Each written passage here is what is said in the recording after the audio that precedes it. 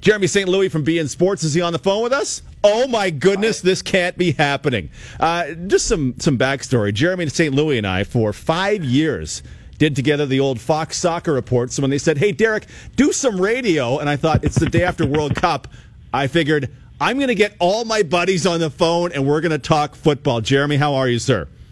I'm good, buddy. How are you? I'm doing very well. You are in Miami, that is correct? Yes, I am. How did the World Cup go over in Miami? You know what? The World Cup in Miami was very good. It's actually one of the top markets in the United States in terms of World Cup viewership and support, because Miami is, we're often, I'm often told down here, Miami's not actually part of America. It's more of a Central American place, but we've got a high population of people from all over, Colombia, Argentina, Brazil, Peru. There's so much soccer culture in Miami that it's one of the great places for a World Cup. I don't want to rub it in on any of those people, but none of those countries did win the World Cup, and they all, I don't know, apart from Peru, did they all kind of underperform? I don't want to get in trouble next time I go to Miami, but it didn't go well for South America this time. No, and it didn't go well for Africa either. That was one of the big surprises for us, is that Africa really didn't do well either. When you look at, the Argentinas of the world, they were hugely disappointing. Nobody even knows if Argentina actually had a manager for those last few matches based on what was going on within that team. They were largely disappointing. Colombia, we were expecting more from Colombia. They didn't do too badly, but I think there was the expectation that they could do more. And then, of course, from CONCACAF, we had Mexico that were hoping to get to the fifth game. They impressed in the way that they played, certainly, but they just couldn't make it to that elusive fifth game. If Mexico was on the other side of the draw, things would have gone a lot better, yeah?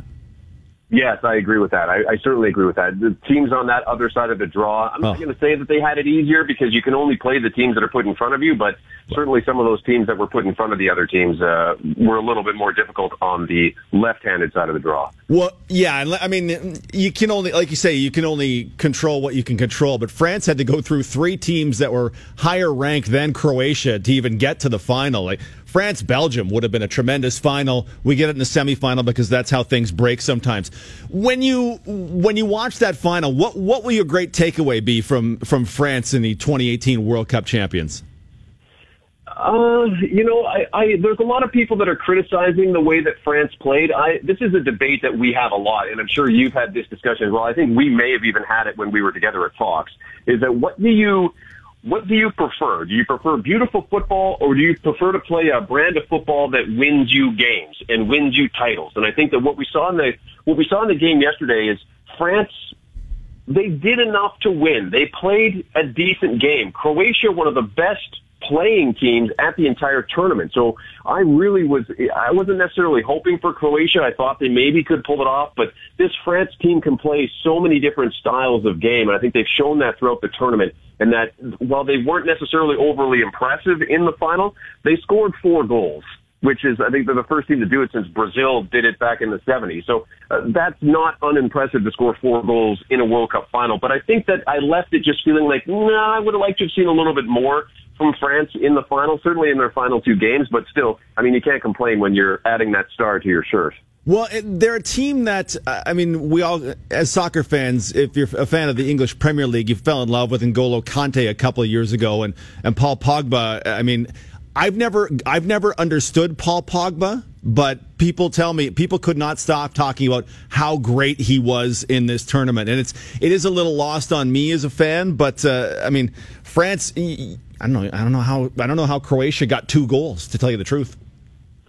Well, France's defense, N'Golo Kante was struggling with a stomach bug yesterday. That's come out, and of course he was the guy that was having to take care of Luka Modric, and Modric I thought was outstanding through the whole tournament, a very deserving Golden Ball winner at the end of it all. But so he wasn't his typical self. I thought France's defense, they had their moments where Croatia had the ball. Croatia pressed them in the first half, so I really thought that Croatia, they were certainly looking for something. France looked like they were on the back foot for a good portion of that game. Their defense, I don't think, played as well as they can. So I wasn't necessarily surprised to see Croatia get 2 goals. Granted, one of them was from a horrific Lloris error, that second goal from Mandzukic. I mean, that was just one of the horrific errors of the World Cup, and to get it to come in a final. So let's say they got 1.5 goals. Yeah. If that game was 3-1 at the moment, where Lloris gives the ball to Mario, Lloris, the keeper, if you didn't see the game, just trying to essentially stick handle around a guy who's just giving nominal pressure, gives it right to Mario Mandzukic, who pokes it into goal. If it was not 4-1 and it was 3-1 and that goal made it 3-2, that would have been a nightmare. Oh, that would have been a completely different game, because there's that mental, that psychological aspect that you just feel like, oh no. And France were on the back foot a little bit anyways. I think that fourth goal really kind of put them at ease a little bit. So I think that fourth goal was a huge goal for them in terms of, being able to just kind of relax a little bit and not panic as you get into the later stages of the game. Jeremy St. Louis of BN Sports joining us at 11:16 on Toronto Today. I was going through, and you know me, I love my numbers. I was going through, this was probably a year ago. You laugh knowingly. I enjoy that. I was going through the highest transfer fees ever paid, and this was a year ago, and I was like, who is Kylian Mbappe? And I had to click through, because this is Wikipedia, obviously. Who is it? Really? He's that young? And PSG is going to pay, if they consummate this deal, 145 million euros for him? I can't believe it. I've never heard of this kid. I've heard of him now. The future for Kylian Mbappe, who I think, as a 19-year-old, popped a lot of eyes at this World Cup. He was tremendous. And when Pelé is tweeting about you after the World Cup final, talking about how he may have to come out of retirement because this kid is so good, I mean, that says something about the talent with this kid. I mean, we've known that he's pretty good for a couple of years, because on BN Sports we have the French League, and so we've been able to see him for the last couple of years play, and it's been no secret to us that he's a tremendously talented young footballer. And for his age, he's only 19 years old. He's won the World Cup. I mean, it's incredible the level of maturity he has and the type of composure he has. We did see some petulance start to come into his game in the latter stages of the tournament, particularly in the game against Belgium. I thought he got a little bit petulant near the end, showing his Neymar side, if you will. But I thought that in the final he was outstanding. He gets the goal, the final goal, that fourth goal for France, and I mean, what a great young kid. And now that Cristiano Ronaldo has moved from Real Madrid to Juventus, the going notion is that Real Madrid are going to try to get Kylian Mbappe from PSG. They're talking about Neymar or Kylian Mbappe. And if you're looking at pure potential, Mbappe is 6-7 years younger than Neymar. Mbappe is the guy that you're going to want to go after, and to see him at Real Madrid would be absolutely unbelievable. And he's great at PSG, but he's in the shadow of Neymar at PSG. For him to come to a team like Real Madrid and kind of become the face of that team would certainly put him in the Ballon d'Or conversation in years to come with that level of talent. You really wonder how it puts a lot of pressure on us as journalists, right? How are we going to tear this kid down for the next decade? Because we can't say, well, he's never won a World Cup. He's done it at 19, and he was really good. How are we ever going to take shots at him for the rest of his life? This is hard on us, brother. Well, and that's the thing. I mean, we take shots at Messi, we take shots at Ronaldo, we take shots at Neymar, because that's something that the three of those players have never won. I mean, from a pure world title standpoint, Kylian Mbappe is already better than those three players, who are arguably three of the greatest players to ever kick a ball in world football. I mean, Cristiano Ronaldo, he's near the bottom of that list because at least he's won a major title in terms of winning the Euros. Brazil did win an Olympic gold medal with Neymar. So, I mean, really, Messi is the only guy on that list that doesn't have a major title despite getting to three major competition finals. And then here's Kylian Mbappe. Like you said, it's going to be tough to tear this kid down. He's going to have to do it to himself, really, when you think about it. He will have to be his own worst enemy, because in terms of what he's been able to do at his young age and the gifts that he has and how he will continue to evolve, it's going to be very hard to treat this kid in a negative light. He's going to have to do some Mario Balotelli level stuff. It'll be amazing to see how that plays out. Jeremy St. Louis of BN Sports. Messi, I mean, in the 2014 World Cup was unbelievable. They lose the final to Germany. Somehow that's not enough for folks. Of Ronaldo, Messi, Neymar, tell me how you think those guys did in this tournament, because they were the three big stars leading into it, and Brazil gets the furthest to the quarterfinals, but they all go out probably earlier. Well, maybe Argentina deserved to be out in the 16, but they all earlier than they all wanted. What did you think of the three world superstars at this tournament?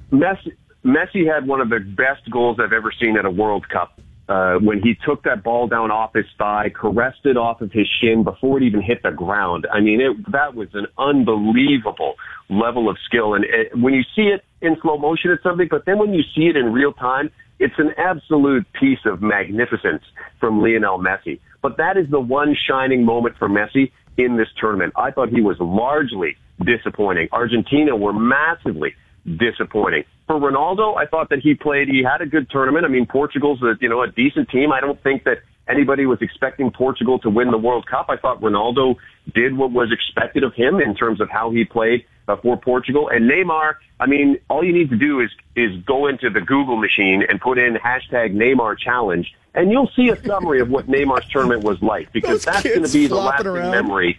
That's the lasting memory from Neymar for this tournament. I mean, in 2014, he got hurt. He had that horrific back injury, and so there were questions about whether or not he would play. Doctors said he was within an inch of not being able to play ever again.